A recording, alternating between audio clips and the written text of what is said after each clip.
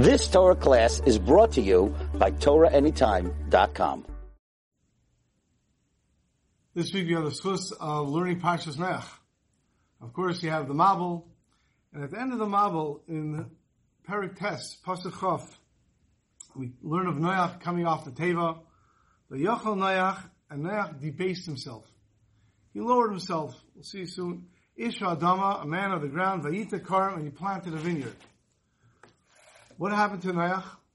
He was an Ish Tzaddik, and now he's an Ish Adama. Because Vayachal Noach, he debased himself. How did he debase himself? So Rashi says, Vayachal Asa Atzmei Chulin. He made himself Chulin, like desecrated, debased. Why? He planted a vineyard, and he should have planted something else. And why should he have planted something else? After all, Rashi tells us elsewhere that Noach kept the whole Torah. If Noach kept the Torah, Noach needed wine for Kiddush, he needed wine for Havdalah, he needed wine for Karbanos, for the Nesachim, you bring libations, you bring wine together with the Karbanos. So of course he planted a vineyard. What did he do wrong? So some Mepharshim learn that the word Vayachel is from the word Vayichal, Haskalah, to begin, and Noach was the first person to plant a vineyard. Other people planted a grapevine. You wanted grapes, you wanted wine, you planted a grapevine, 2 grapevines. But to plant a whole vineyard, that means that your whole focus is on the wine. What is such a big one? If you wanted grapes, wine, plant a grapevine or 2, then plant wheat, then plant some apples, then plant some oranges, and then you can go back and plant more of each thing. And that's why it says he became from an Ish Tzaddik, Ish Adama. He became someone attached to the ground. He was concerned about his wine. He wanted the wine. Rav Henoch Leibowitz, Zatzal, the Rosh Yeshiva of Yeshivas Chavetz Chaim. Rav Henoch was a very close Talmud of the Chavetz Chaim, and when he started a yeshiva, he called it after his Rebbe, the Chavetz Chaim. His Sefer Chedushei Alev, which is on Chumash, he asked the same question. Well, what did Noach do wrong? And he marshals a Sepurna. Tremendous Sepurna. He says as follows. I'll read it to you. Hischil b'payal bilti na'is. Noach started off with something, bilti na'is. What does bilti na'is mean? It's missing niceness. It wasn't nice. In other words, not everything that we do is either a mitzvah or an avera. There's a gray area in the middle. It's not a mitzvah, it's not an avera. But it could be that's not nice. And that's what the Sepurna says. Noach started hischil b'payal bilti na'is, with things that are not nice. Because of that, nimshchu mizeh ma'asim asher lo yasu.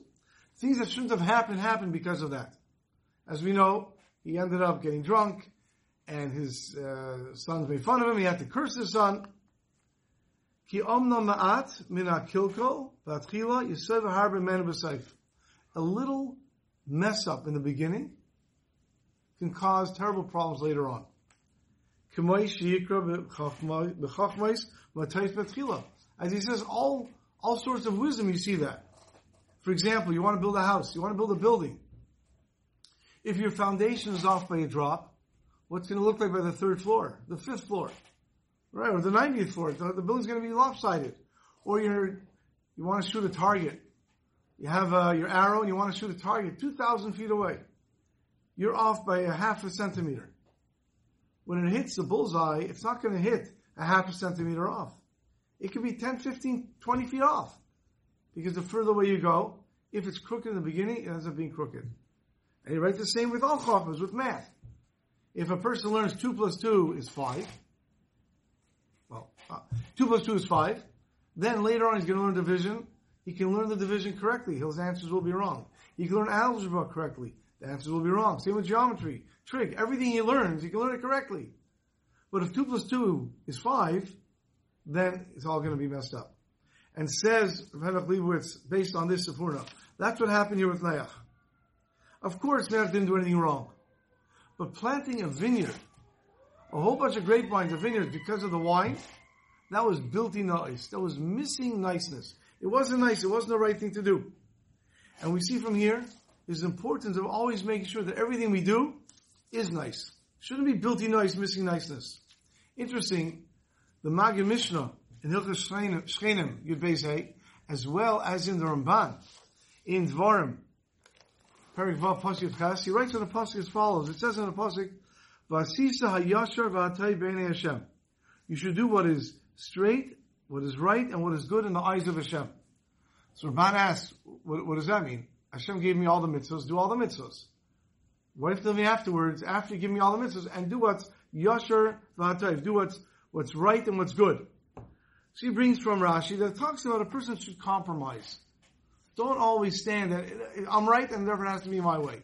Sometimes even if you're right, you give in, you compromise. That's what he writes. But then he brings another pshat. A little more, he brings from Chazal. She'i efshar liskar b'teira kol and hagis adam im shcheina v'reyav. It's impossible for the Torah to go and to bring down every single situation how I have to behave, how I have to act.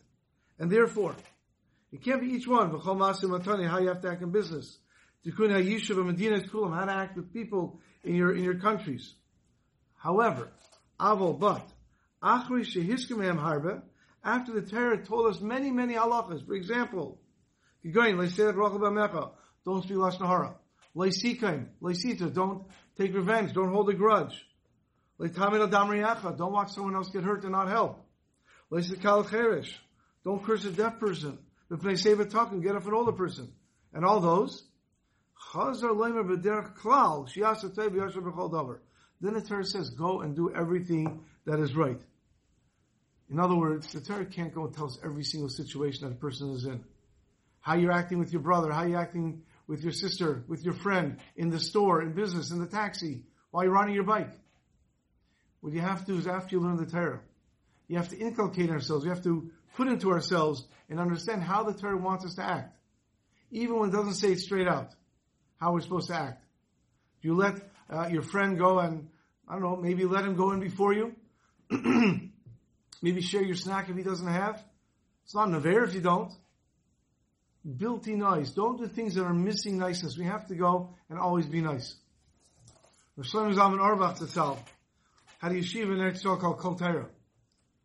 And his son-in-law, Rosh Shlomo Zalman Nechemia Goldberg, he had a son in the yeshiva as well. So Rosh Shlomo Zalman's grandson in the yeshiva named Aaron David Goldberg. And one time it was Bein Zmanim, and Shlomo Zalman Auerbach was sitting by his table, he was learning, and he sees through the window one of his Talmidim coming towards the apartment. So Shlomo Zalman waves him in, he should come in. So the person comes inside, Shlomo Zalman starts to speak to him, so how's your Bein Zmanim going, how's everything?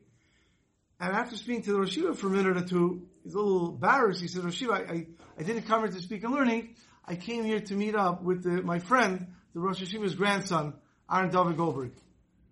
Now, at that time, the Rosh Yeshiva and his children and grandchildren were living in the same apartment. So, he said, okay, I guess I ask his mother where he is. His mother, she's in the kitchen. At that point, the mother heard the conversation, so she came out of the kitchen. This bacher, turns to the mother and says, I was supposed to meet Aaron David in the shul, but he's late. I don't know if he's coming or not. Now, I'm not nervous because he's always late. But I was wondering if he's going to end up coming. So the mother said, let me go check. And she goes out to another room to check where her son is. While the mother left, Rosh Shlomo Zalman turns to this bacher and says, what you did is not right. So he looks at Rosh Yeshiva, what did I do? He said, no mother wants to hear negative about their child. He says, what did I say? He said, you told her that your son Aaron David is always late. So the boy turns to his Rosh Yeshiva and says, he is always late. What did I say wrong? He says, no mother wants to hear negative about her son. So he said, I was only telling to her that I wasn't nervous that something happened to him and that's why he's not here. So Shlomo Zalman said, it doesn't matter. Bilti nice. It's missing niceness. You shouldn't have done something like that. So the boy says, okay, what should I do? You have to apologize to her and say you didn't mean it. Okay, he's going to list his Rosh Yeshiva. The mother comes in a moment later and he says, okay, Aaron David said he's coming. He's just finishing something and he's coming right out. And the boy turns to the mother and says, I just want to apologize. When I said Aaron David's always late, that's not what I meant. I didn't mean to say that. I was just frustrated that I was waiting for him, and therefore I said it. He's not always late. He's a wonderful boy. I'm sorry. I shouldn't have said that. And the mother smiled, and she went back into the kitchen. And then he looks at Shlomo Zalman, and Shlomo Zalman looks at him with his trademark beautiful smile, telling him that he did the right thing. Because that's our avodah. Our avodah is to do things that are nice, and never to do things that are built-in nice, things that are missing niceness. Because that's what brought Noach from Ish Tzaddik to Ish Adama. And therefore our task is to make sure that everything that we do, it's always nice, good, Vasisa HaYashar V'Hatayv. Have a wonderful Shabbos. You've just experienced another Torah class brought to you by TorahAnytime.com.